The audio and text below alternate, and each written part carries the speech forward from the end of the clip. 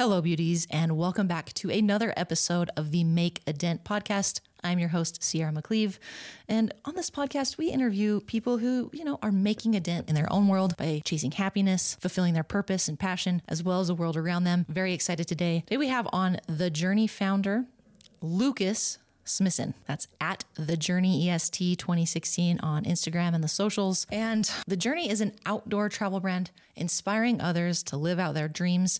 And when I tell you that tagline is exactly how Lucas lives his life, I mean it. You get to hear in the interview how important that motto and mantra is to Lucas. We dive into growing a brand. His company, The Journey, has about 115,000 followers on Instagram, about 218 on TikTok, and over 1 million impressions on YouTube. He's been working it since 2016 and now diving into being a full-time content creator. So we discuss how he built up his brand, why he's doing it, the purpose and passion behind it. Lucas is filled with passion in what he's doing and really truly wants to inspire others to go out, live their dream, to not wait, that tomorrow is not promised. He has a whole bunch of amazing mantras that he lives by. We dive into all those things, as well as actually how to monetize your brand. He shares with us how he pitched one of his first major brand deals. I'm so excited for you guys to hear that because there's a lot of things you can pull out of that and actually implement. It's an incredible discussion. I can't wait to hear what you think. As usual, please let me know in the comments or DMs, and please enjoy my conversation with Lucas Smissen. Well, Lucas, welcome to the Make a Dent podcast. I'm so excited to have you on and about just the potential of our conversation today. Absolutely. Thank you for having me. It's an honor. Such a cool opportunity, being able to meet new people and to, discuss things that I'm passionate about. I love it. And I think we should kind of start there because I just love how we synced up, and I would actually like to hear a little bit about like your Gary Vee story. So yeah. Gary Vee had posted something regarding basically encouraging brands and people to go on more podcasts and cut them up to put out more content. And I had just restarted Make a Dent, commented on it, and Lucas had DM'd me. I was so excited. Tell me about kind of your thought process in that, and also about your Gary Vee story, how long you've been following him, thoughts on him. Yeah, I think social media almost puts this wall up, I guess, when you see other people with a certain amount of followers or something like that. It's like, oh, we can't connect with other people. And I saw that you were pretty passionate, and I was like, looks like somebody that I would love to have a conversation with. So it was pretty easy. And then obviously in the short time getting to know you, I'm really glad that I made that decision because I feel like we're going to be friends for a long time. But with Gary Vee, I consider myself one of the OG Gary Vee guys, like back in the Crush It days, when he first did his kind of bestseller. He's always been pretty popular for quite some time. But I think I just appreciate his fire for life and his fire to give back to others. And I think that's something that really resonates with me. I don't necessarily do obviously what Gary Vee does. I'm in a different, space. But a lot of the things that he talks about, the value that he provides back to his audience is something that definitely resonates with me. So, geez, I've literally been following him for, I'd say 8+ years now. So I love that. I think probably you're a little earlier than me in the Gary Vee wagon. And to be honest, I think this is the case for most people. And he said this a lot is you either love him or hate him right away. And the first time I heard him, I think I was like, man, this guy is loud and annoying. And now he's just like my favorite, one of my favorite people to follow. And I got so excited. I got to hear him speak live a couple weekends ago at the NBA All-Star event here in Utah. And it was a dream. You hear his stuff all the time, but then in person, it just resonates. And I love what you said. That's one way I knew that we would probably be fast friends. But then just our brief conversations that we've had, actually what I have on my paper that you said was passion that I can see from you right away. I can see in your content. And really we've talked on the phone 15 minutes and then just DM'd a little bit trying to set this up. But that's one thing that's really stood out to you that I'm excited to dive into. So let's just kind of segue into that. Because I think that's going to come through in the video and the audio that we're doing here today. But so our podcast is called Make a Dent, and I could tell by talking to you very briefly, like I said, that you're passionate about what you're doing. Let's talk about the platform that you're building right now, which is At The Journey EST 2016. I mentioned in the intro, and origin story with that and how you're kind of wanting to make a dent with that. So I threw 3 questions. I'm going to edit this. I threw 3 questions at you, but really talk to me about what you're doing with the journey and what your purpose and passion is there. Yeah, so I get told quite a bit from my wife that my passion can scare some people, and so I try and come across as like warm and as inviting as I can, because sometimes my passion like comes out almost as zeal, and it terrifies people. They're just kind of like, oh man, you're like really, really intense, right? Like you get in a room and it's like, okay. So I'm glad that it's coming across more friendly, because that's what I'm trying to work on, to make sure it's like that it's authentic, because I really do. Like I'm very, very excited about what I do. Lucas, this is the perfect place to just let that passion free, man. So good. This is a safe space. You let it go. I'm glad that I could just be full fire. That makes me feel good. So really, like, I'm going to say the cheesy line, right, for our company, or however you want to call it.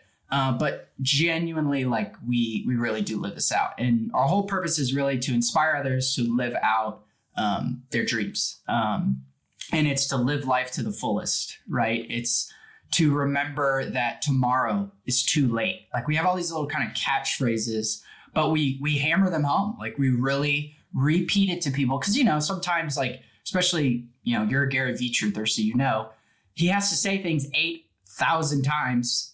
And then that one time it clicks for people. So I've kind of learned that from him, that find those things that really resonate, and then keep pushing those talking points. And even if you say it 1,000 times, like if it affects one person that one time, then it's worth it. And so for us, like, what does, living life to the fullest look like for you? Well, for some, like you might be stuck in a really difficult job, in a corporate job, and you're going to work every day 9 to 5. And it might be deciding to take you and your girlfriend on a picnic after work, right? Or maybe living life to the fullest for you is being more active in your kids' lives, like start coaching your son's baseball games, or going to your daughter's piano recital. Like there are other ways to live life to the fullest. It's not always about selling everything and ending up in the woods and, like just me and nature. Like, and don't get me wrong, you'll find plenty great stuff doing that as well. But there's different ways of taking the mantra of remembering tomorrow's too late, living life to the fullest, and then actually applying it to your life. And for us, like, there's nothing special about us. We just decided to start doing it. And right. the last, what is it? 2016. We did stuff before that, but really officially became a business 2016. Like I've got enough stories that would last a lifetime that I could tell people. And that's not a brag. That's just something because I decided to change what meant success and what meant value to me, if that makes sense. 100%. And I love how you phrase that. And I love your kind of your mottos and your catchphrases, because it just hits so many points home for me. As I've been relaunching the podcast, and talking about making a dent, that's kind of what resonates with me too, is how do you make a dent in your own life? And that could be absolutely spending more time with your kids, or learning a new skill, and how do you make a dent in other people's lives? And so that's I love that. And I connect really, really super well with that. One thing I've found interesting with you is, you're a fairly young guy. I think I have no idea how old you are. If you want to share, that's fine. But I'm 29. So okay. I'm glad I look young. So you have lived a lot of life, from what I understand, for 29, really and truly. Not many people can say they've visited as many places as you. And I do not think you would ever brag, just because I know you very briefly, but that's something that is your truth. Let's talk about that origin story for that, because from what I remember, and correct me if I'm wrong, and I kind of want to hear your version of your origin story, but that started when you were young, right? Like, it sounds like your parents had a pretty strong impact on that and influence on the way you see the world. Can you dive into that a little bit? Yeah. So my mom studied abroad. We were homeschooled growing up, and everyone gets context. Oh, so you were like not socialized and like stayed in your house, and like you never went outside or anything like that. Like, no, that's not. We did it a little different. My parents actually hired a teacher, paid for a full-time teacher. So my mom kind of bumped to like principal, like fun superintendent role, and worked with my teacher to then say, all right, we're going to travel. Like, we're going to go take the kids to experience things. Like, we're not going to just talk about Gettysburg in our textbook. We're going to go to Gettysburg. Or, hey, like DC, right? Like, you've got all these monuments and all these amazing people who've done amazing things to get our country where it's at. Like, we're going to physically go and look at the museums, look at the monuments, learn about our history. And that was just like a total different mindset. So that's how I was kind of nurtured growing up. I eventually went to a high school and got to do all the really social things. I love sports, all that stuff. But that nurturing really fostered into something that eventually would light a flame. We were on our way to a family reunion, and I'm sitting in the back of the car, and we had stopped at St. Louis for the Archway, for the national park there. We stopped at a couple other places on our way to Minnesota, which is where our family reunion was. And there was an atlas map in the back of my van. And I picked it up and I opened it up and I just saw all this green. And I'm just like, what is all of this? And why have I not seen all of this, right? And my parents like, yeah, like there's tons of stuff in America in our backyard, And I was primarily in the East Coast at the time. So in my head, I'm like, well, I need to do something about this. So somehow I convinced my parents to literally rent me and my best friends, 7 of my best friends and my brother, a van to drive from Virginia to California, which is where I'm originally from, and back in a summer trip. I want to say I was like 17, like 18 maybe. So they trusted me enough where it was like, yep, like we're going to let you do this. So 7 of my buddies, 20 days, all sorts of smells in that car that I can't share on the podcast, right? Like you get 10 days in, not a whole lot of showers. You've been in national parks. We'll just leave it for the imagination. But lots of unbelievable memories. I think that trip we did like 8 national parks. We went to literally like 20 states. And I was hooked. It was over. Like I had gotten the bug. I was young and I was like, well, what the heck? Like I want to do this. Right. So my mom's parents also were very travel oriented. So I just think it kind of like culminated into my moment, which was in the back seat of that car in that van with the atlas and just realizing, wait a second here. Because we took 3 years in geography when I was homeschooled. So we studied all sorts of countries, cultures, and like, what the country's animal was, their flower, all those things. So like it was just building in me and I didn't even realize it. And then it was that aha moment. And then that first big trip. Oh man, just thinking back on it makes me smile because, that was many, many years ago. But that really was the start for me of what would turn into something that would be a lifelong journey, right? No pun intended.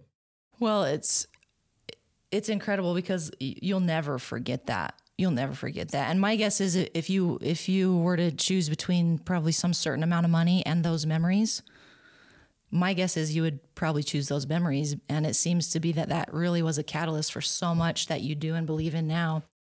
I think it's just incredible. I want to ask about your mom a little bit. I'm a mom myself. I believe that you're a father, right? I am. So we got parents on the pod today.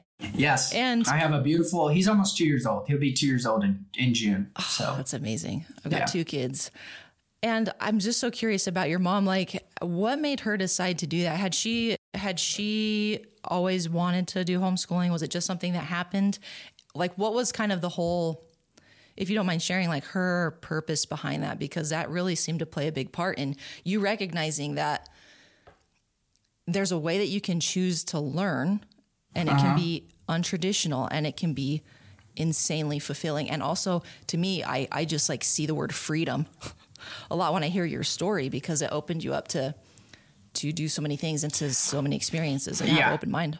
I come from a very entrepreneurial family. My dad has pretty much kind of run his own business his whole life, different things, real estate, retail, all sorts of things. And so that gave him a lot of opportunities to also be involved with my family. And the reason why I mentioned that is because that kind of segues into more about my mom, where, we were kind of like picking, do you want to just kind of put the kids in like public school system and just, like the state kind of takes care of it. And, look, anyway, I say this, it's going to step on some people's toes. So it is what it is. But for my parents, they wanted more control over the education that not only we were getting taught, but the freedoms to do some of the unique things that they wanted to do. My mom wanted the freedom to be able to sacrifice to pay a teacher full time to bring her in, and then cultivate that relationship to then take a more managerial role of like, hey, like, what's the curriculum going to look like? And what's this going to look like? And so she was still involved in day to day, but then it was like, yeah, let's go on a 4-day trip to Richmond, because we were living in Northern Virginia at the time, and we're going to go study the Civil War, or, we're going to go up to Baltimore and see, I think it's Fort Sumter. I don't remember the exact where one of our national big songs was written. Like, you know what I mean? It was just like it was a different mindset than, oh, thank God my kids get to be like, they get to go to school and I get 6-7 hours of a break. Right. Like that just wasn't her. It just wasn't her. So, I think for them, it was really about adjusting that. Right. And then building that foundation so that when we did kind of come of age and it was like, hey, I want to do sports. My sisters were really into acting and singing. They wanted to be in the choir, things like that. Well, then it was like, all right, like, let's go and find a place that can most closely align with the beliefs that we have and kind of the vision that we have. But I'll never forget those I call them my foundation years. Because we were in a co-op too. So like we did school with other kids every Wednesday. We did school with like 50, 60 other kids in the area in Northern Virginia. So we're still doing school with others, but we had the freedom and the ability to learn in a unique way than just open your textbook, memorize, regurgitate the information, if that makes sense. Yeah. And I think that really has kind of made a big impact on me of literally how I look at life. Like, well, just because everybody's doing X, does that mean I have to do it? Right? Like, does that make it right? Well, it's just the way the system is. It's just what everyone does. It's like, well, okay, but like, it doesn't have to be that way. Like, you're telling me that's the only cookie cutter way to do it. And I'm sitting here going, I don't believe that. I don't. So yeah. I love what your mom did too. And I just want to spend another brief moment on this just because it's fascinating to me. Because she really did do it her own way. When I've thought of homeschooling my kids, for example, and I've thought about it, you kind of think of just like the traditional school system, a certain way it has to be done. But she brought in someone to help facilitate, which aligned with what was true to her. And as a mom, I think that this is true for fathers as well. You kind of think that you have to parent a certain way, homeschool a certain way, teach sports a certain way, whatever. And I love that you got that lesson early of like, you can make your own decisions. You can make your own world and build it exactly how you want. Did you have a hard time with that when you were younger though? Like, did it take you a while to be appreciative of that? Like, did you want to go to school, or were you getting fulfilled enough by your Wednesdays, social, and everything that you were doing that there wasn't really a desire?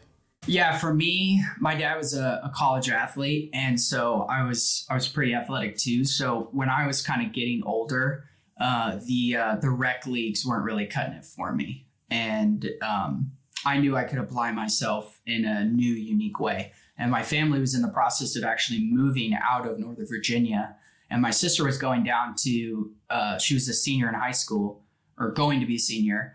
And she was going to go to a school down in Lynchburg, Virginia, and they had a school there. And my dad met with the president and all that, and it all just kind of jived. So going into my 7th grade years when I moved into actual like schooling, and I think that was a great transition for me because it was a little bit of a culture shock just because, I'm a very individual determined person. So it was like, I used to finish my schoolwork by 12:30, 1 o'clock, because it was like, I don't need to sit around and wait. Like, I'll get my work done. I was 2-3 grades ahead in math, English, all sorts of stuff. So like, a lot of people think, oh, if you're homeschooled, it's like you're limiting them. It's like, no, I was a 6th grader doing 9th grade math. And when I got to school, they wouldn't let me jump into a higher level. I had to go backwards because it was like, well, no, right? Like you're not that. And so that's another topic. But in essence, you know, for me, it was just kind of easy. I guess the hardest thing I struggled with in school was a lot of times I was bored because I had to sit there for an hour. And it's like, can we do something? So I think the sports were really a good outlet for me to have something to look forward to. And I was a good student too.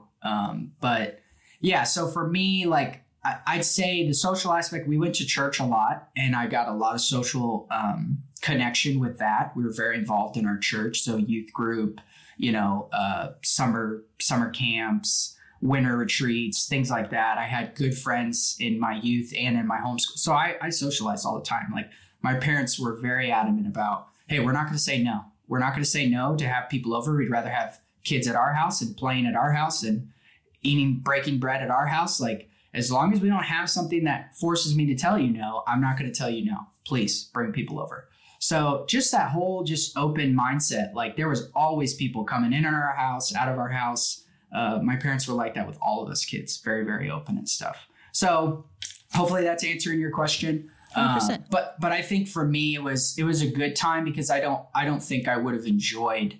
I met my wife who literally in 7th grade, my first year. I've been with her since 7th grade. So like, I wouldn't change that for the world. Right. So, you know, we've been together for, I think we were talking about it today because it would be 30 and I met her when I was 13. It's going to be 17 years this year. Wow. Yeah. Well, congratulations. So, that's awesome. Thank you. Yeah. So, it was a good time, but I go back to the fact that I had that foundation, right? Like, you know, my parents taught us how to respect people, how to respect our elders, right? To learn to control your emotions, right?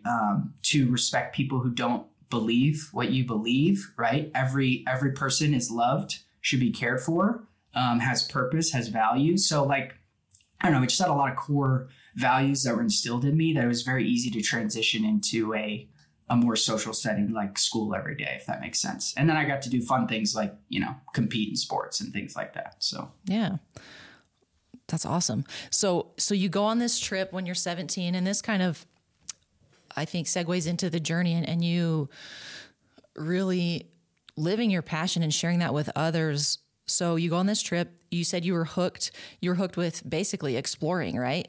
Oh yeah. It was just like, I need to see everything.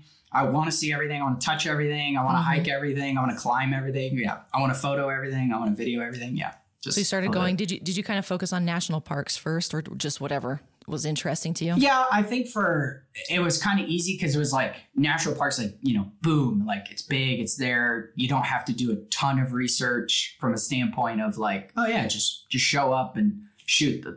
Almost every park ranger is going to look at you and be like, yeah, visit these 5 things in the park and you'll get like a good gist. Right. So I think it was like a really good kind of like segue into my obsession for nature and being in it.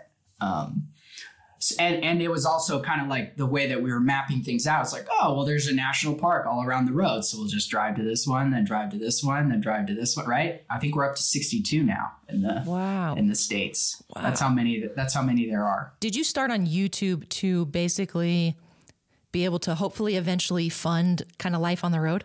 100%. So for us, it was like, so my best friend, Nathan, who I'm still best friends with, he lives in Dallas. I convinced him to move out here. He met a great girl. He's married and he just had his first kid literally a couple weeks ago. So amazing. It's been pretty cool. But sorry, long tangent aside, he loved video, was learning it, and then loved acting and wanted to go to school for it. And so it's kind of like we had him who was kind of like already an amateur novice trying to figure kind of video out. My brother, who is a graphic design. He was a graphic design major, he, studied photography, all sorts of things.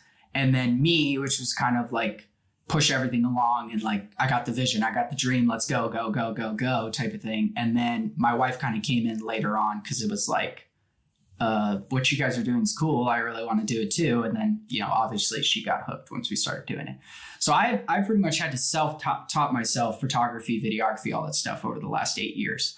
But Nate, it was like, we're going to film and guys, we can do this. We'll post it on YouTube. It will go viral and then we'll all become famous and then we can just travel the world. Right. Like that was kind of like our vision. Right. And it doesn't always work out like that. So, but that's okay. Like we've learned so many things, but at the time we knew nothing about socials and marketing and how to sell yourself to brands and all that stuff. It was literally just like, we're funny, we're creative, we can do this, like we're willing to do it, we're young, why not? And so that's kind of literally how we started, and we posted on YouTube. Yeah. So you started on YouTube, and now make sure I have these numbers right, Lucas. So your Instagram is 115,000. TikTok, you've grown it to about 260, 250, 250,000. Yeah, no, it's actually like 218, I want to say, something like that. Okay. Yeah. So start on YouTube. Obviously, you're doing stuff on socials. I do want to transition over to like business kind of mindset of it first, or kind of the entrepreneurial side a little bit, because it takes work and dedication to grow to those numbers. And then I want to talk about maybe monetizing those, because I think that's where there's a whole bunch of value in this episode, but I think a lot of people are thinking and have that dream and are realizing that they can do anything that they want. Years ago, I used to tell the kids that worked at my bakery that, like, if you have a passion for Ninja Turtles, you can go and you can actually make a viable business talking about Ninja Turtles. Gary Vee talks about this all the time, right? I was just going to say, he says it all the time. He's like, you could be happy with talking about Ninja Turtles and making $50,000 a year, or you can go and work a desk job at a corporate place and make 80, but you're miserable.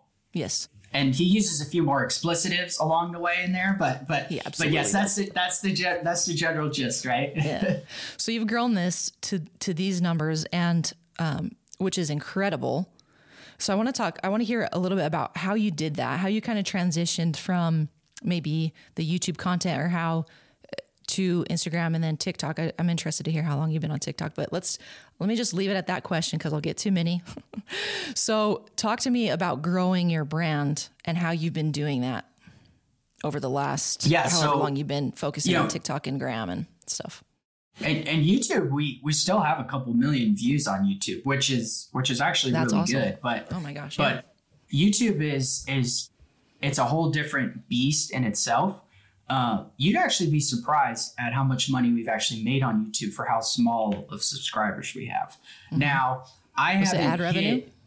Yeah, very ad revenue driven. And then when we did our RV trip, we had that completely sponsored by the company that we rented an RV, and the company that was representing that RV, I talked to literally one of their sales managers for the entire country, and they literally gave us a very, very handsome thing to pretty much promote their RV brand while we were on the road. So, and they did a lot of like YouTube. They did a lot of that was very centered towards YouTube because they wanted people to have more big media content. They weren't so much as focused as short form content. They wanted us to do like a review of the RV, us setting it up, kind of teaching people, educating people, like even young people, like, hey, you can buy an RV. It's not just for some 65-year-old, right? That's retired. Yeah. So you can still make money on YouTube, even if it's not huge. I want to spend time on this. Was that one of your first bigger deals? I would say that was probably one of our bigger deals. And that summer was really when I realized, okay, there's traction on multiple outlets. Why am I not pushing the monetization of it so much? And at the time I was working, I was working a full-time job. And so I wasn't able to devote as much time as I wanted, but the pandemic happened, right? And it was kind of like everybody was locked in their house, and, my family, we were like we're not going to just sit around. Now, we lived in Texas, so we didn't lock down like other people, but still, it was still like, all right, we don't want to sit around in the 105-degree heat all summer. So we just grabbed an RV and left for 35, 40 days. Okay. I want to break this down. I think this is insanely valuable and interesting because this is the stuff I've wondered about a lot is A, how to monetize YouTube, and then B, how to start collabing with brands.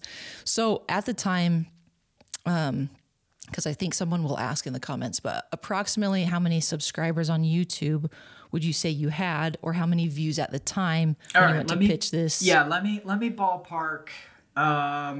Any guess is fine. I want to say it was like somewhere between 3,000 to 3,500. So it was not a lot at all. Okay.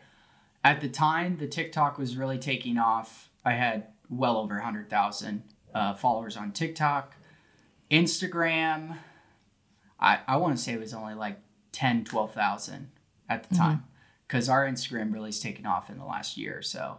So I figured it out, but it took me a while. That's learning by doing. Is like each of them have a code, right? Like each of them have a code, and once you learn to crack the code, you have to repeat the code. Yes. So like I know what I have to do now that I'm 100% all in on the journey. Like this is my lifestyle now. Okay. Like this is how I'm going to create bread for my family. Growing the brand and leaning into and everything. Okay. And monetizing. Yes. Like, and making a living out of it. Okay. Yes. I know how to get my YouTube to 100,000 subscribers. Like I know what I need to do. Mm-hmm.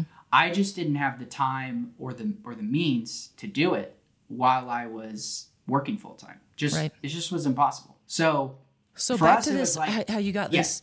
Oh, I'm sorry, your audio's No, you're fine. I was just going to say, like, we would take our trips, like any off time we had, a weekend here, a weekend there, and we would try and go to create content so that we could keep things kind of going, right? We're like Instagram, TikTok, like short form content, you can make all day, every day. You can find something around your house to be creative on. But like YouTube content, it's like, I can't say, here's the top 5 things to do in Glacier National Park and not be in Glacier National Park. You know what I mean? Right. It's like your butt's got to be there and you got to create the content. So that's kind of the differences. And now that I have that freedom, now it's like I'm very excited to see what we can do on the YouTube side because I understand it. I just haven't been able to do it as much as I wanted. If that makes sense. I'm insanely excited to watch. Like I it's one of my favorite things to actually observe people doing and executing, especially something that they're passionate about. So I'm so excited to follow along, and I hope we could do a round 2 and get an update on all your progress and hard work. So we'll do it in person. All right. Yes, we'll absolutely. In Zion, my tiny houses. Done. So that's Zion National Park, y'all. All right. So I gotta spend time on this RV thing because I think there's something here that's just intriguing. So how did you go reach out to them and go pitch them? Yeah. So we found a local company that rented RVs. Okay. We went over to them. I pitched the idea to them and they were kind of in, but they were kind of flaky. And I was like, you know what? Bump this, man. What brand are we renting? And so I just bypassed the renters and went straight to the thing. And I said, hey, I'm renting an RV. Okay. It's the pandemic. People don't know what the heck to do. And I don't know if you know this, but Outdoorsy is a very, very large RV rental company. Yes. They do B-level campers, C-level campers, they do all of them. Okay. Everything from trailers to up. It's kind of like Airbnb or Turo for campers. I mean, that's literally the best way to describe it. We've used it before. They're great. So anyways, they came out with a study in 2020. Okay. The rentals went off the chain. They had over 2 million people rent some type of RV, whatever class it was, for the first time. So like we were one of those people from a standpoint of like for a big RV rental. So this company was like, hey, we are seeing an uptick because people are going, well, I can't go and travel. I can't go into a hotel. I can't do that. Well, what can I do? Well, you can have a little mini house and pull right up to a campsite, plug in, and you can go see the national parks. And everyone didn't realize, oh, America's kind of pretty. And then all of a sudden they're all stuck and they're sitting in their office and they're like, honey, get the kids in the car, or let's go get an RV and let's go do something because this is terrible, right? So we kind of hit the two waves at the right time. And I said to them, I was like, look, man, like, you're going to have people who are complete novices, and I'm going to have to learn all of this on the fly. And we're going to look like absolute noobs to start, but by the end of it, we're going to be experts because that's how we roll, right? Like, I'm going to figure this thing out. And trust me, there were some funny stories. We accidentally hit one button. My wife just accidentally hit it. There was a button by the door. Had no idea what it did. It turned off all the electrical. So all the toilets, everything was off. And so we're calling the RV rental like, what is happening? Nothing works in the RV. Like we thought, like it's breaking down. And the guy's like, all right, I don't know. This might be one thing, but let's try it. He's like, check that button by the door. My wife flips the switch and like everything comes back on. So like I said, like we were noobs. We didn't know anything, right? But they got all of that live. So you can go and look at our YouTube and go and look at our RV playlist. And you'll see day one, us like looking like chickens with head cuts off. And then literally at the end of it, when we do our full RV tour, I mean, I'd have been able to tell you every single piece on that thing, which was really cool, right? So was that part of the pitch to the sales back? And so what else? What were some key points that you did to convince them like to take a bet on you guys? Because this was 2020, a couple years ago. A young family going on a road trip. And you have YouTube content, but you've never done anything really like this before, right? So if the exec went and like just did their due diligence, they could see like you haven't really done, from what I understand, something like this before. So what other points did you use to sell them on this idea to take a bet on you? And then how did you kind of structure that deal? Yeah, ultimately I said to them, what exactly do you want out of it, right? So what is it that you are looking to garner? And I think a lot of times, when you're pitching a brand, you'll just come in and be like, all right, here's 4 short form content. I'll give you 5 photos and then we'll do a shout out on our story. Good? And you didn't even ask them what they wanted, because they might come in and just say, I just want a blog. Yes. And it's like, we'll give you the same thing. Just give me a blog. And like, okay. So I'm kind of giving him the thing. And then at the end, I literally was like, ask him what he wants. So I was like, what is it that you want? He's like, I want a full review video and I want a blog. And I was like, well, I have my Instagram, I have my TikTok. He's like, I really don't care about that. And then you know what I said to him?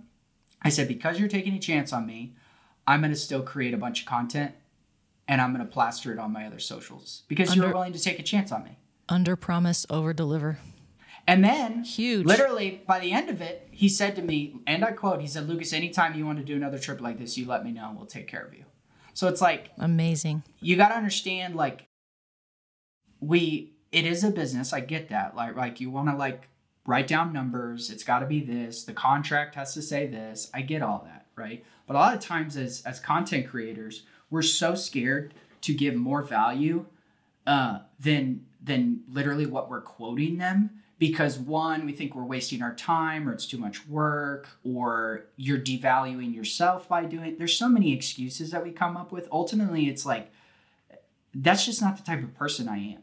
Right? Like I go above and beyond because that's how I was taught to be, right? I'm the kid that goes to the event, and then when I see people breaking down the chairs, I don't just leave. I break down the chairs with them, and I go put the chairs in the corner, right? Because it's like, no, let's speed this up, right? Let's help these people go home. So like, you got to put yourself in the mindset of an executive, and these other people that are writing the checks and making the decisions. You can just do the bare minimum, fine. That's great. And then you can put it on your portfolio, and then you can put it on your little media kit, and everything's good. I got that brand. Cool. On to the next one. Or you can go above and beyond and really build a relationship and give somebody. And look, I'm not saying do all your work for free and all that stuff. That's not what I'm getting at here. But I gave him easily another 1 million impressions through my various channels because I decided to do that for them. That was something I wanted to give. So, well, I think that strategy, I honestly believe will always win, because relationships in business and in life, firm believer in this, that they are everything. And don't just approach it with what am I going to get out of it? You're not going to get what you want that way. I do not think, but whenever I've approached a situation with what can I give? And that's what I've really been thinking about a lot on this podcast is how can I create value for my guests? So that's why I'm going to tell people right now, I haven't even mentioned this. That's why for all my guests now, I'm going to send 1 to 3 short clips that they can post anywhere they want to, just as a thank you. What I love that you did is over deliver 100%. And then one thing that Gary Vee said when he was here that I think you'll appreciate, I did a little clip on this on my story, but he said, I don't care who you are in this room, you are in the business of marketing. And either you're selling yourself to a company to get hired, you're pitching an RV exec to get your first brand deal, you're trying to convince someone to go on a date with you.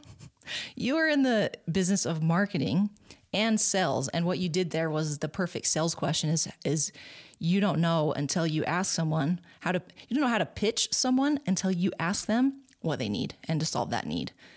That to me is such a huge question that I think a lot of people forget. And I think, tell me if you've seen this with other people that you're working with, or perhaps you've slipped into this slightly and then come back out of it. But I do think people get in their own world of thinking that they are providing all the value. They are just the bee's knees is how I'll put it for this podcast right now. And they come with those media kits. We've had a lot of people just approach us for thirst, just hand over their media kit, say, this is what I'm going to give you, and not ask us what we want. But why do you think people do that? And then as a content creator who's maybe been doing it for a while, who might be listening to this, how can they pull themselves out of that? Like, what questions do they ask themselves? I'm going to be as honest as I can. You need to stop being so selfish. Truth. You need to stop being so selfish, because ultimately we're such a me society. It's all about us. We don't really care about giving to others. It's not really about, we can write it on our media kit or put it on our website or whatever about, the betterment of society. But really it's like, no, like I have 1 million followers, so this is what you're going to do for me. And it's like, I told you this on the phone when we had the conversation. I said, the new currency is retention, and Gary Vee talks about it a lot, right? But you are going to be who you are at 1 million followers that you were at 10,000. Mm-hmm. It's just going to heighten who you are. And so if to the core, if I'm selfish and I only care about myself, as our business continues to grow, as more people jump onto our brand in the journey, I'm just going to reflect what I already was. So if you're being selfish from the get-go, you're not going to be surprised when you've got 300, 400,000 followers and a brand comes to you and it's like, well, here's the terms and that's it, right? And, I did a job for a company this week because I do freelance stuff when I'm not traveling. Just, you got to pay the bills. Right. And massive company. They did $785 million in sales last year, okay? And they were opening a brand new facility in the area, and I shot their whole executive team kind of doing the ribbon cutting of the new building, right? I'm not in the commercial space. It's just something that I can do. And they were like, we only need 50 photos. And I'm like 30 minutes into this shoot, and I go over to my guy who was my contact. I said, Dave, I love you, brother. You ain't going to be able to pick 50 photos out of this. I was there for 2 hours. I shot 800 photos for them. Mm-hmm. Right? And he came to me, he said, Lucas, I really didn't know what to expect. And you've been here for 30 minutes and I already know we're going to get whatever we need from you. Mm. Because of the impression that I gave to them, I showed up an hour early. I did a 30-minute meeting with their executive team for that particular building to walk through the entire game plan so that they knew exactly. I asked them, what exactly do you want? What shots do you want? What is most important? If I only gave you one photo, what's one photo I cannot screw up on this shoot? And it was like, you can't screw up the ribbon cutting, right? So like I knew going in, I was like, Lucas, your shutter speed better be right when you go to click for the ribbon cutting, because you do not want blurred faces, right? Absolutely. Right? So, and that's where the heightenedness comes in, and you got to realize, okay, get the client what they want. But we just have this mentality where it's like, it's them and it's us. and I just get me and you get you because you're big and rich, instead of like, no, like this person now I have a relationship with, I'm connected. Yes. He said to me afterwards, like, Lucas, anytime we need work done in the area, I'm calling you first. And if you're home and not traveling, I'd love to have you. That was because of the relationship I built in a short 2-week period of time. Mm-hmm. So I'm trying to tell you, content creators, okay, this is me speaking to you. You have to bring that same mentality to your talking to brands. And if you don't bring the business side, there are thousands of photographers and videographers better than me. I am man enough to admit it. Okay, I'm still learning my craft. All right, I'm pretty good. I'm not, I don't talk down on my skills. I'm confident in who I am, but I know there are plenty of people that are way more talented than I am from a standpoint of shooting photos, videoing. But I'm very good on the business side.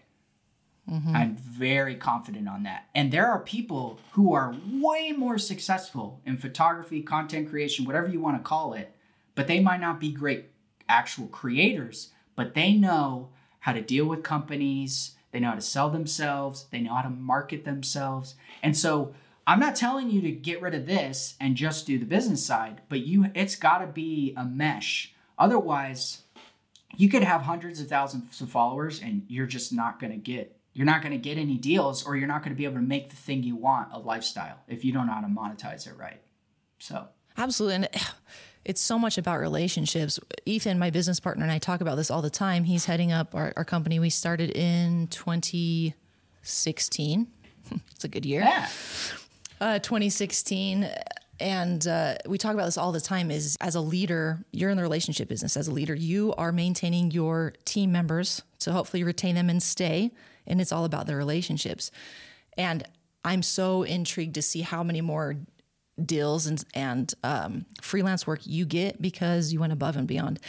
And I think something that I really want the listeners to hear in what you said, that whole last piece was just incredible and fire. So re-listen to that. But what Lucas did was ask that question, what picture can I not mess up? I can't tell you how many jobs I've done. I've done some photography stuff, a little bit of video. I've done some consulting and left the interaction, and my customer wasn't happy because I didn't ask that question.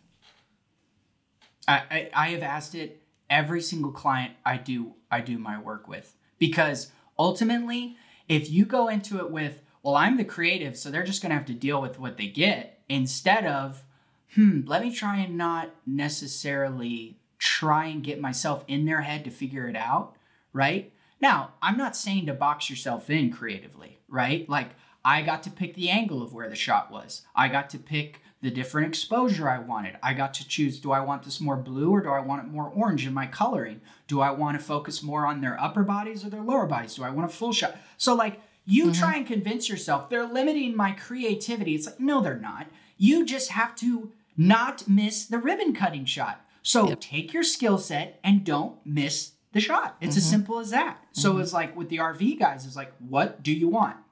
I want a killer review video and I want a killer blog. And I told him, I said, I can link the blog back to the review video. He said, that would be perfect. So I knew going into it, the dude's paying literally for all of our gas for the entire trip. I knew going into it, okay, I gotta do a really good review video and I have to do a really good blog and I gotta link it back to the video, right? So I did a 25-minute review video of going through every single piece of the car or the RV. But guess what I decided? Because I talked to my wife. I said, Kels, if we do this review video at the start, we'll sound like absolute idiots. I don't even know how to get the thing out of park. All right.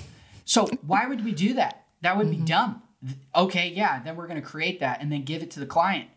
We'll look like buffoons. That's not going to help them. So I have you back. No, they wouldn't ask you to do more. And I don't blame them. All right. So I said, we're going to film it when we get back home because we're going to be experts at that point. So we said the disclaimer. It was like, hey guys, we literally just did a 35, 40-day RV trip. We know everything about this vehicle that we know to take it out on the road, and we're going to show you guys exactly how you could do it too. Right? And then we just went right into it.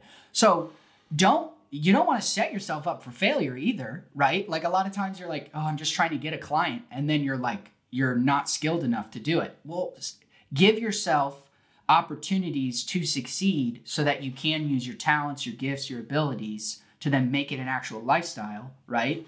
And make a living with it rather than just forcing something that you know isn't there. So I 100% encourage people.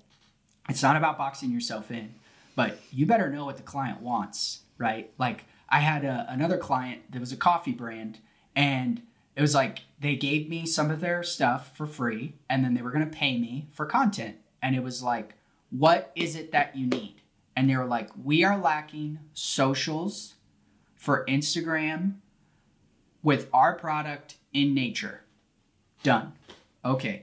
That's all I needed. And then I went out, and it was like 4 or 5 different national parks, a couple state parks, cool roads. We got a bunch of shots for them. So it's like, you just gotta humble yourself. It's not all about you.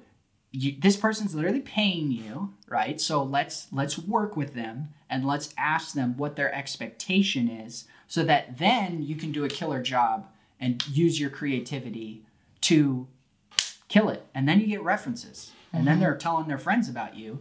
And and then they're willing to write you a review, right? Like, oh yeah, I'd love to shout out your company and say I'd work with you again. So it's just things I've learned. And trust me, I've done it wrong too. So it's not all sunshine, right? There's times I messed up plenty of times. Okay? Those are valuable and expensive lessons in my experience, but ones you never forget. I think one thing for people who are just starting to build their brand too, if you don't have money coming in, to try to remember to be grateful, because people are giving you their attention as well. So do not forget that. If you are building up your brand and creating content, think about what value can I provide to these people because they're giving me some of their attention, or to be even willing to give me their attention. And then that can grow from there. And then pretty soon you will have paid clients and customers. Yeah, and I know like that's the easy thing. Oh, it's easy for you to say you're making money when you're doing so. I get it, but I was on the other side, right? And you have to realize that the attention is the currency. It's going to flip eventually, but you have to be gritty enough and determined enough to get it from one side of the street to the other.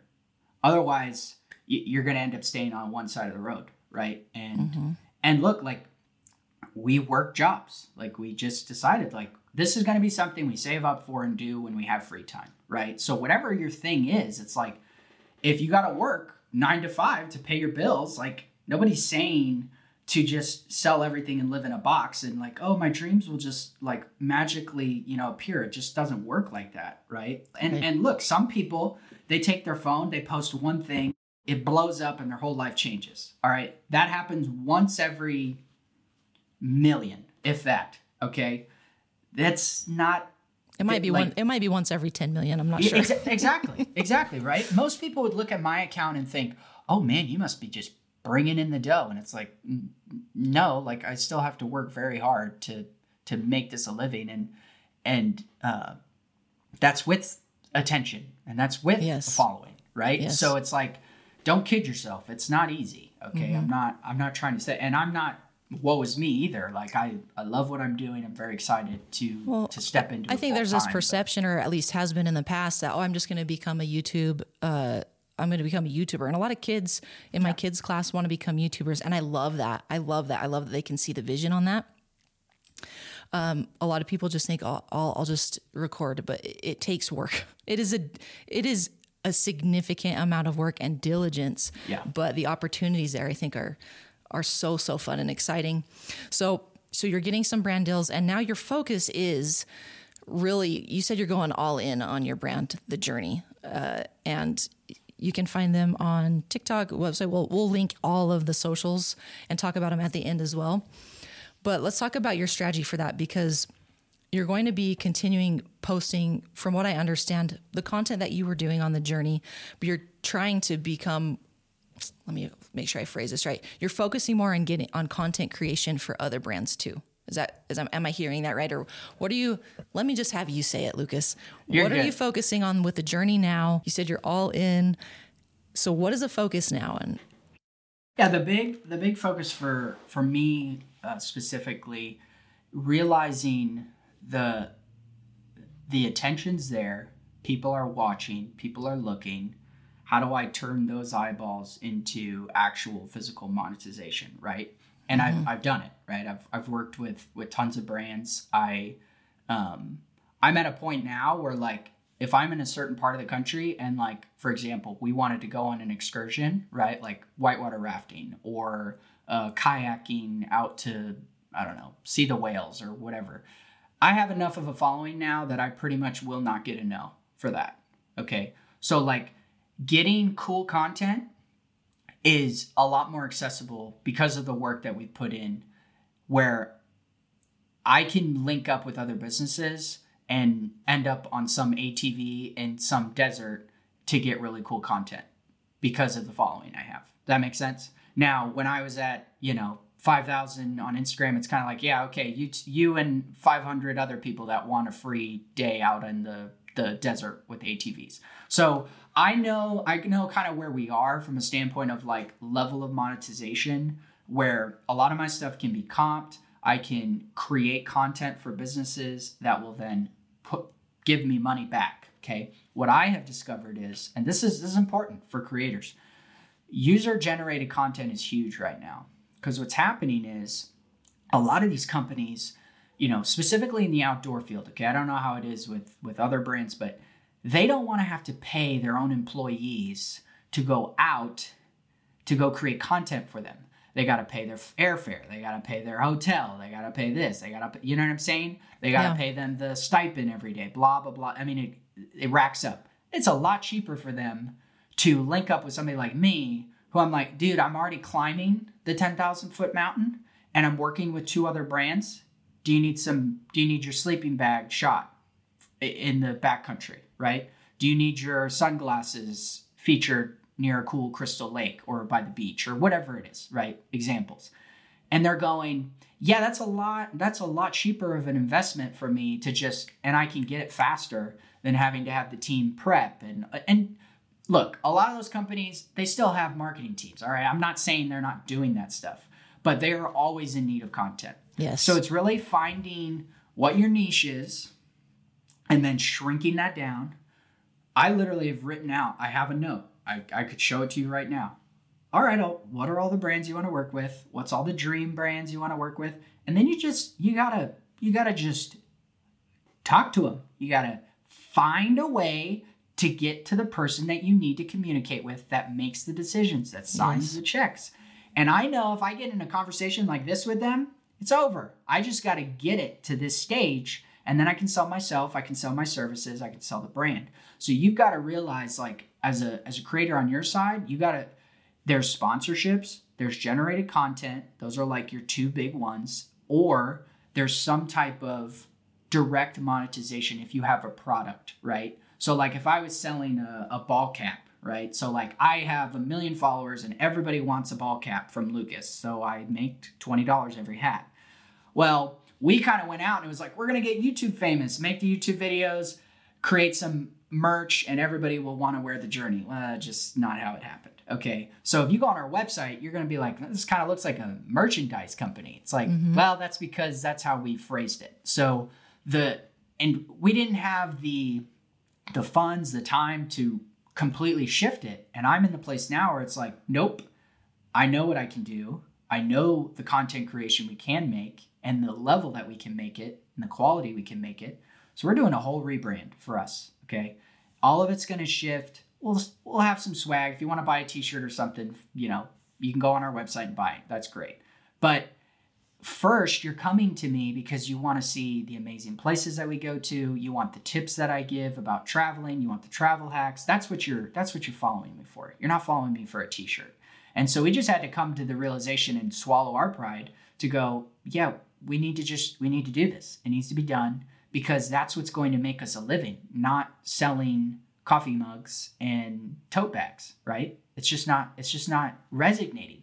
People are coming to my site to go look at my blog. People are coming to my site to then go to look at my videos. People are coming to my site to learn about us. They're not coming to my site to go to my merch line. You see what I'm saying? Yes. So it's like, if you keep forcing something into that's not working, you're killing yourself. And as a business owner, you've got to pivot. And so if I want to make this a reality for me and my family, which I know we can, I have to pivot. It needs to be a whole rebrand of like, hey, look, you can come and get my services. I have a camera. I'll travel anywhere.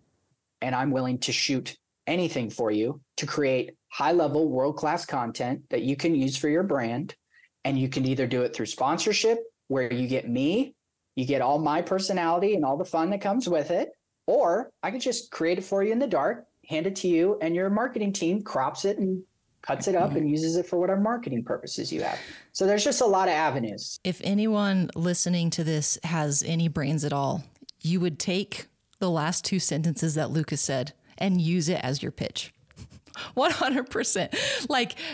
And you can use it for anything else. What you just said was such fire, and it was articulated so well. That would catch my attention. If you were to message me about my tiny houses, and because I was thinking about how to link someone cold approaching someone and really convincing them to do it. But if you were to do that and say exactly what you just said, I will create world-class content for your tiny homes, and either I'll represent it and you can sponsor me, or I will hand over the content, you white label it and put it on your thing. And it's all laid out in front of me and clear and simple. Huge. Every time. And I will say one thing that you said too that I've actually done that I think more people should realize is I've done the same thing with my tiny houses, in that I've contacted people who I know are traveling or into it, and I needed and know how to work a camera. And I would kind of reverse it. I would say, hey, come stay in my tiny house. If you leave a 5-star review, I'll refund your entire stay. And I just want some content that I can use. And I phrased it like this for a couple of them because I'm still testing. I phrased it like this. I said, if you like it enough to post a story about it, please do. And if not, please let me know how I can make the experience better. So there's huge opportunities there. And I like that you mapped out how you're kind of approaching that and doing that. And this is another reason why I think that we will be long-term friends. But you said pivot. That was the word that was popping in my head the whole time. That I love about your story is your savvy, and your business partner's savvy, is that you guys were able to pivot from what I could see a few different times in your journey. That has made all the difference and has fueled the passion and has allowed you to laser in and focus and go all in on this thing. And that's hugely valuable and something I think people should take note of. Here's what happens if you don't pivot. Okay, I'm going to tell you what happens. You're going to continue doing what you're doing. You won't see results, and then you're going to get burned out. You'll get burned out.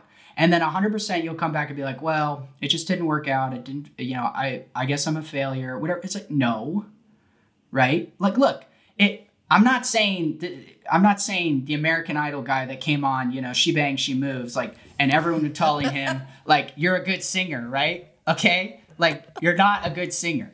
All right? That's not what I'm trying to say here. Like, if you grab a camera and you take a photo and the whole screen is white and you don't know how to fix that, you're not going to make it. All right? That's what I'm getting at. But if you keep posting something, or you're driving home merch and not a soul, you've got 10,000 visitors to your site every week and ain't a soul buying a t-shirt, you got to have a long, cold, hard look in the mirror and go, that's not how you're going to make a living there, Lucas.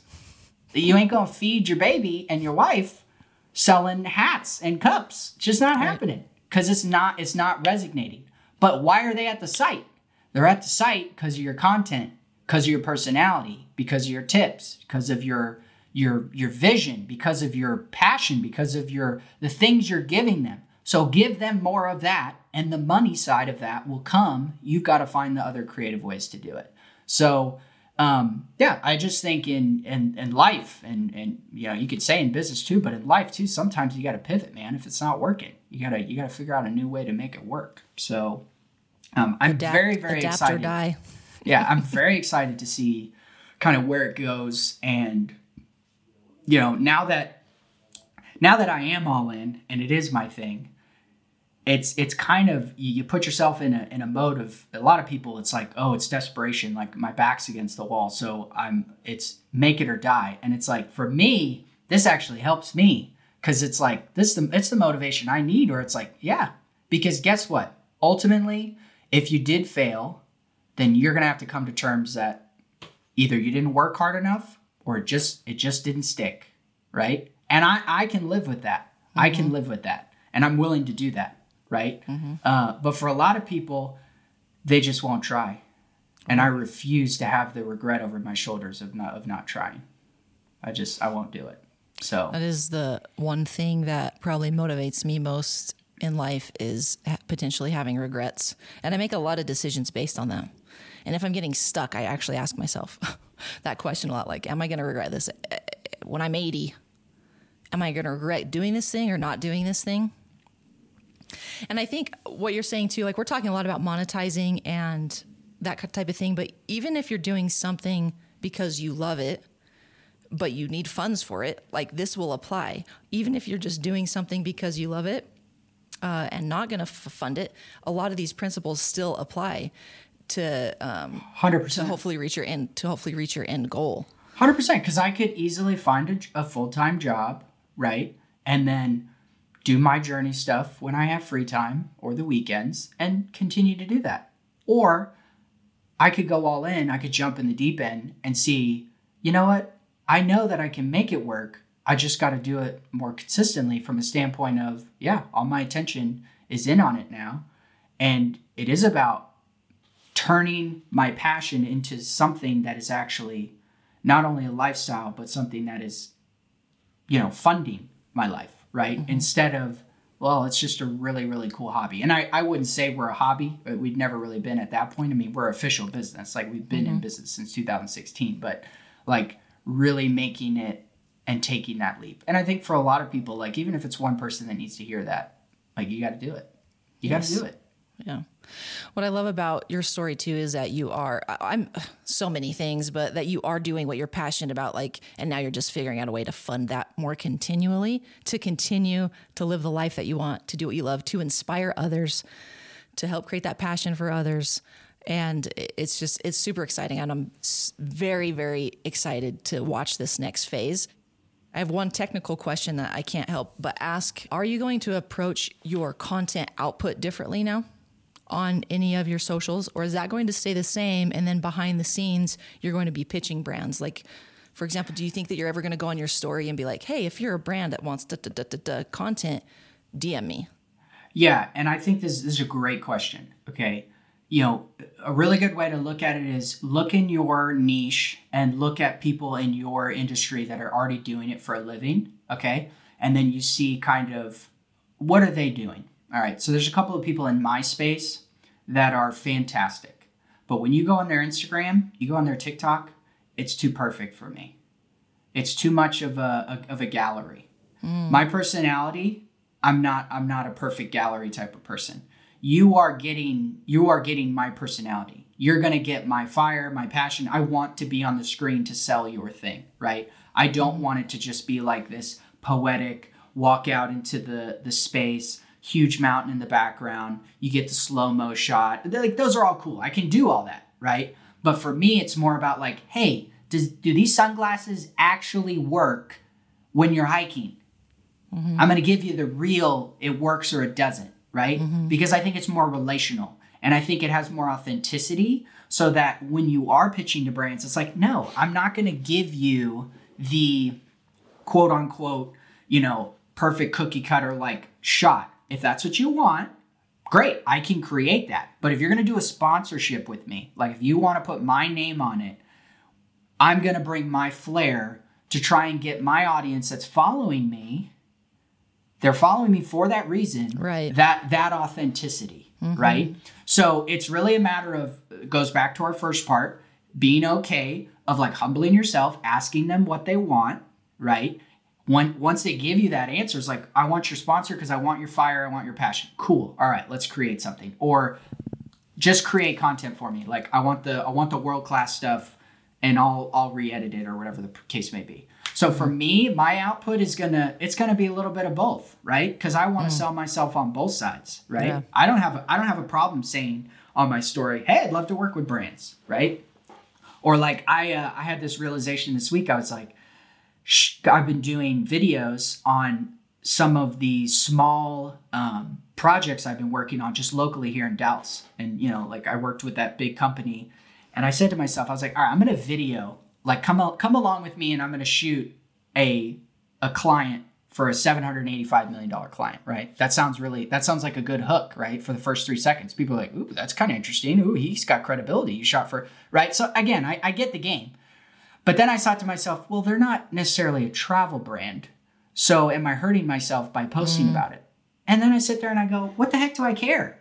What the heck do I care? Right? Of course I want to be in the travel brand and be the focus, but you need content, right? I saw this morning, I was literally going to the bathroom. I got out of the bathroom, I grabbed my phone. Gary Vee posted a video about him talking with D-Rock and him about condiments on hot dogs.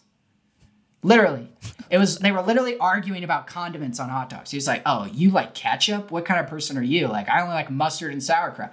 And so it literally it hit me in the head. I was like, Lucas, what are you so worried about if you post that and you're showing people your creativity, you're showing people your skill set, you're showing the credibility that, hey, this big company did trust you to come and shoot for them. Why wouldn't it benefit you? Right? And for some people, it's like, oh, I can't do that for the aesthetic of my page, right? And that's okay. I'm not saying the people in my field are wrong for doing that, okay? Mm-hmm. There's nothing wrong with it. What I'm trying to tell you is you keep thinking the only road to success is a 1-lane highway. And I'm telling you, there's 6 lanes and there's overpasses and all sorts of other turns. We can all be successful going whatever way it is. So find what you're comfortable with. All right. And talk about it. Like, I love food. I'm a foodie. I'm a foodie snob. I have no problem saying it. Okay. My mom was a great cook. I am a fantastic cook. I would love to have you over, cook you a meal, and I guarantee you it'll taste amazing. All right. Whenever we have friend party, it's always like, that Lucas's house, right? You're cooking for us. That's the rep I get. Okay. But the reason why I tell you that is some of our most viewed content on YouTube is food vlogs. It's food. It's literally going to cities and saying, here's the best food in Denver. Here's the best food in Tahoe. Here's the best food. People literally eat it up because it's like, well, when you go and visit a place, what are you usually doing? You're usually eating and you're doing the touristy things. So It's like, it's there. So it might not be the aesthetic, travel-y, like, oh, I'm on the 10,000 foot mountain and, I'm watching the sunrise. But like, I love it. I love it. I enjoy it. I'm just as passionate about finding great food spots or trying something I've never tried that I am about taking a banger shot at sunset in the mountains or at the beach or a surfer or whatever the case may be. So it's like, it's things I'm interested in, and I don't want to box myself in too much where it's like, oh, everything in this has to be perfectly curated and can't do anything outside the box. And it's like, I don't want to put myself in that situation. So I know that's an incredibly long answer, but hopefully it's coming across as understanding like the output and what I'm going to post are the things that I love to do. But you also you got to feed the algorithm, right? So it's like people are following me because they want to see really cool places. So I don't just all of a sudden turn into, hey, I got into, crochet and I'm going to show you guys my crochet collection. Like that's not why they're following me. Sure. So I know the game, but I just don't want to necessarily stress myself out by hitting submit every single time I put a piece of content out. You know what I'm saying? I like the self-awareness that you have with that, because I do think a lot of people get stuck. I think most people get stuck with even starting thinking it's not good enough. And I'm just going to hone my skills more, or I'm going to reshoot that, when really they should just be outputting the freaking content. 100%. So I love your self-awareness on that. And that's one thing that I've struggled with a lot over the last couple of years, because I have been following Gary Vee for a long time. And I know with part of my goals is to build some type of audience, but I want to figure out how to create value for them first. But a lot of people I've worked with or coaches I've had, or like even a brand consultant I hired once, wanted me to niche down so much that I hated the thought of posting and making content. I was just like, But this week I am into crochet, or this week I am baking sourdough bread. This is my personal brand stuff. So I really appreciate that, and I'm looking forward to seeing that on your page. And I think it does take a lot of self-awareness to deploy that, because it is so much work to do that, to actually upload as much content as you are doing, that if you don't enjoy it, you're gonna be miserable. You're gonna feel the same way as you did as that potentially that 9-to-5 job, because that's what it's gonna turn into. It's gonna turn into a new chain, and that's what I don't want to do. I mean, literally, I was in the drive-through line of In-N-Out, and I'm an In-N-Out truther. Okay, I was born in California. Well, in Texas, they love Whataburger here. All right, that's right. And without hurting too many Texas ears, it's trash. I call it Whata trash. Okay, so there you go. I insulted a bunch of people. There you go. All right. Watch out for the Texans in your comments. Exactly. But I love Texas though. Okay. But their Whataburger is not what they try and say it is. Well, I was in the drive-thru and the guy was cutting the fries. And I remember as a kid, I literally we visited an In-N-Out. It was one of the things we did for school, and got to go through the whole thing of them like cutting the fries. And it was really, really cool. So I'm like, do you ever see Whataburger hand cutting their fries? And I just like did a funny voiceover. And I was like, yeah, I'm going to post this. I don't even care. Now, did I post it on my Instagram? No, I posted it as a story because I understood the medium, right? Like, I don't really want my Instagram page. I do a lot of business stuff on my Instagram page. So it's like, that's not worthy of like a reel, okay? TikTok, are you kidding? TikTok is the Wild West, man. You could post. Yeah. If you're struggling with posting content, I tell people, just post it on TikTok. Literally. Mm-hmm. That's kind of like your everything median. Instagram, I try and keep as professional as possible because to me, it's one of my biggest money makers, and it's like a reflection of my website is kind of how I view it. Okay, yeah. So you got to understand your platforms, right? So like, I'm not just saying just go all out, but it was like, yeah, I want to post this, and I got people all up in the threads, all hurt, right? You got the In-N-Out people that are going out. Just like, oh yeah, hand-cut fries, California all day, right? And then you got the other people who are just like, they taste like cardboard. That's what you want. It's fun. The banter's fun. The comments are fun. Like, that's what it's about. But I enjoyed posting it. I had fun doing it. And I'm having fun trashing all the people trying to support What a Trash. So it's like that gives me life, okay? So yeah. you've got to realize those types of things. You are the one that limits yourself. So if you want to do it professional, like, I get it. Find the different medians to make it work for you, but that was good enough for me. So that's taken a long time to get to that point. Okay, mm-hmm. I wasn't there. And your brand coaches are right. Like, if you're trying to grow a following, you are going to have to niche down to start. But when you start getting a following, they want to see your personality, right? Literally, I had a guy DM me from my post. He came from Twitter to my Instagram, was like, look, man, all right. I've been following you for a while now, and your content is absolute fire, but these are fighting words. I don't know how to handle this. But I would have never had that conversation with that guy and that connection. I learned where he was from. He's from Houston. Like, he grew up eating water. You know what I mean? Like, we had a conversation. I would have never had that conversation with that guy if I didn't post that, because I was worried about, oh my gosh, like, what's this going to make me look like? It's like, come on, man, get out of here with that. Like, if I lose a brand or something because I posted about a funny thing about some fries from a fast food chain, then so be it, right? Those aren't the people that I want to work with anyways. And then what you can do is turn that into a TikTok or YouTube short saying how I lost a brand because I posted about Whataburger. Then you have more content. And then literally 20 other brands would come in because they're like, California all day, man. Screw Whataburger. And then In-N-Out's in your DMs. Yeah, that's literally how it works though. Like, I know that sounds funny and we're making that up, but that's literally how it works. So there's no such thing. You know, our thing is very kid friendly. So, you know, some people, they post things that are inappropriate, but in my sphere, it's like, there's really nothing bad to post. It can always turn to something good. You know, like I posted, I lost one of my best friends a year ago, and I posted on my Instagram story, and I put on there a question, and I've just have tons of people talking about loved ones that they lost unexpectedly. And I wouldn't have been able to have that connection if I didn't do that. Mm-hmm. And if I wanted to be super, you know, like, oh, you know, keep things separate, I would have never posted that, right? So I just think when you stop worrying so much about what people think or things like that, or like, oh, who's going to comment? And when you realize the comments just help you because it helps you in the algorithm, that was another big shift for me. I just think you free yourself up so it doesn't feel like chains. And I think for me, I'm talking to myself as much as I'm talking to you and your listeners. I need to continue doing that.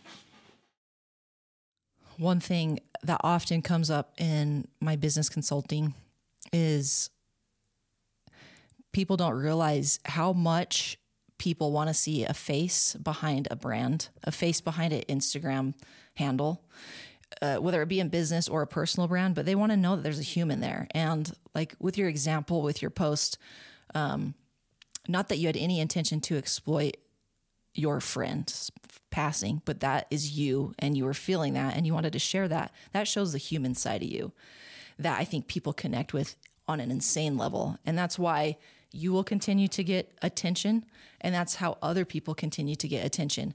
And I don't see businesses doing it as much as they should, or even personal brands doing it as much as they should. They're afraid of how they look on the camera, or how they're going to sound, or how their voice sounds. And you have to. So if you have a small business, a brand that you're growing, show your face. Show yourself eating that Whataburger. Tell them what your opinion on it in your stories. Make sure it's on the right place, but in your stories. And you'd be amazed at how much connection you can get and how much fulfillment you really can, I think, for a lot of people. 100%. And I'll add a little something to it because it means a little bit more to me. My good friend who passed away, he saw me go on a bunch of these trips. And he always told me, he's like, oh, I'm going to do that someday. I'm going to do that someday. And my Nathan, he had his bachelor party, and we went to Colorado to stay with a good friend of mine. And we went whitewater rafting, the whole 9 yards. And I convinced him to come on the trip with us because he was pretty close with my buddy Nate. That was like his biggest trip he's ever done outside of his honeymoon with his wife. And he took the sticker of his flight and put it in his wallet. Okay. And when he passed away, his wife came to me, handed me his wallet, and said, I know he would have wanted you to have that sticker, that tag from his airline. And I keep that in my wallet. I literally took it off and I put it in my wallet, and it's been with me now this whole year.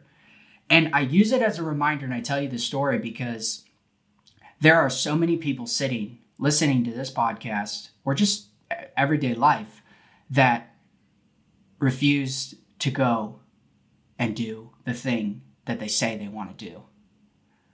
And it took somebody like me to get his butt on the plane to you need to go and enjoy you need to go and have this experience. And he told me at least 3 or 4 times, that's the best trip I've ever been on.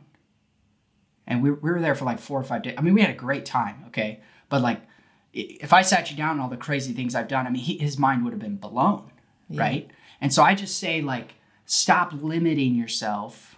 Stop telling yourself you can experience these things. Stop telling yourself you don't deserve to experience these things. That's what life is about. I will forever have that memory with my best friend on that week and that ticket now. And I'm so glad I did. And, I'm not trying to turn the whole podcast into a sad ending story, but I really think that I hope it resonates with people because that is not just a mantra we wear on our sleeves. Tomorrow is too late. We do too many things and make too many decisions in our life that we refuse. Oh, I'll just do it later, or I'll book that trip to Paris, or I'll take my dad to that park that he's always wanted to go to, or I'll text that girl that I think is attractive. Whatever it is, we do too many things, and we don't know when we don't know when our last day is. And I want to continue to live like that. Absolutely. It aligns with what you're doing so much. And I can really tell that you're speaking your truth there. And I love that you are working it into what you are doing every day. And I love that you live it and that you got to have that experience with your friend. I got chills. Thank you so much for sharing that. It aligns perfectly with what we're talking about. And Lucas, I hope that we can do a round 2 because to me, I barely scraped the surface on some questions I wanted to ask you. But I don't want to overstay my welcome, so I think we better close it up. If people want to connect with you, can you share your socials and how they can connect with you online? Yeah, so I think she said she's going to link a lot of this stuff in the description, but, you know, Instagram is pretty much like the easiest form for DM. TikTok's thing is terrible. They need to work on that. So don't message me on there, and my notifications are too ridiculous there. So I lose people all the time. But Instagram's pretty easy to get a hold of us. We'd love for you to sign up. You can go to our website. You can sign up for our email blast or connect with us on there with our blog or whatever the case may be. And then obviously, you know, we're on YouTube as well. But usually the biggest form of medium that I communicate with people is through Instagram. That's a pretty easy way to, if you want to talk or just say hi, I'd love to chit chat there. Awesome, Lucas. Thank you so much for coming on and sharing all your wisdom and insights and your background with us today. I really hope that we can have a round two. And we're having a round two because I got to give you some world-class photos at your tiny houses. Absolutely. So we will document the whole thing on the Make a Dent YouTube, my personal one. We're going to go hang out at the Tiny Houses at Zion National Park. Let's do it. And Lucas, have a great day. Thank you.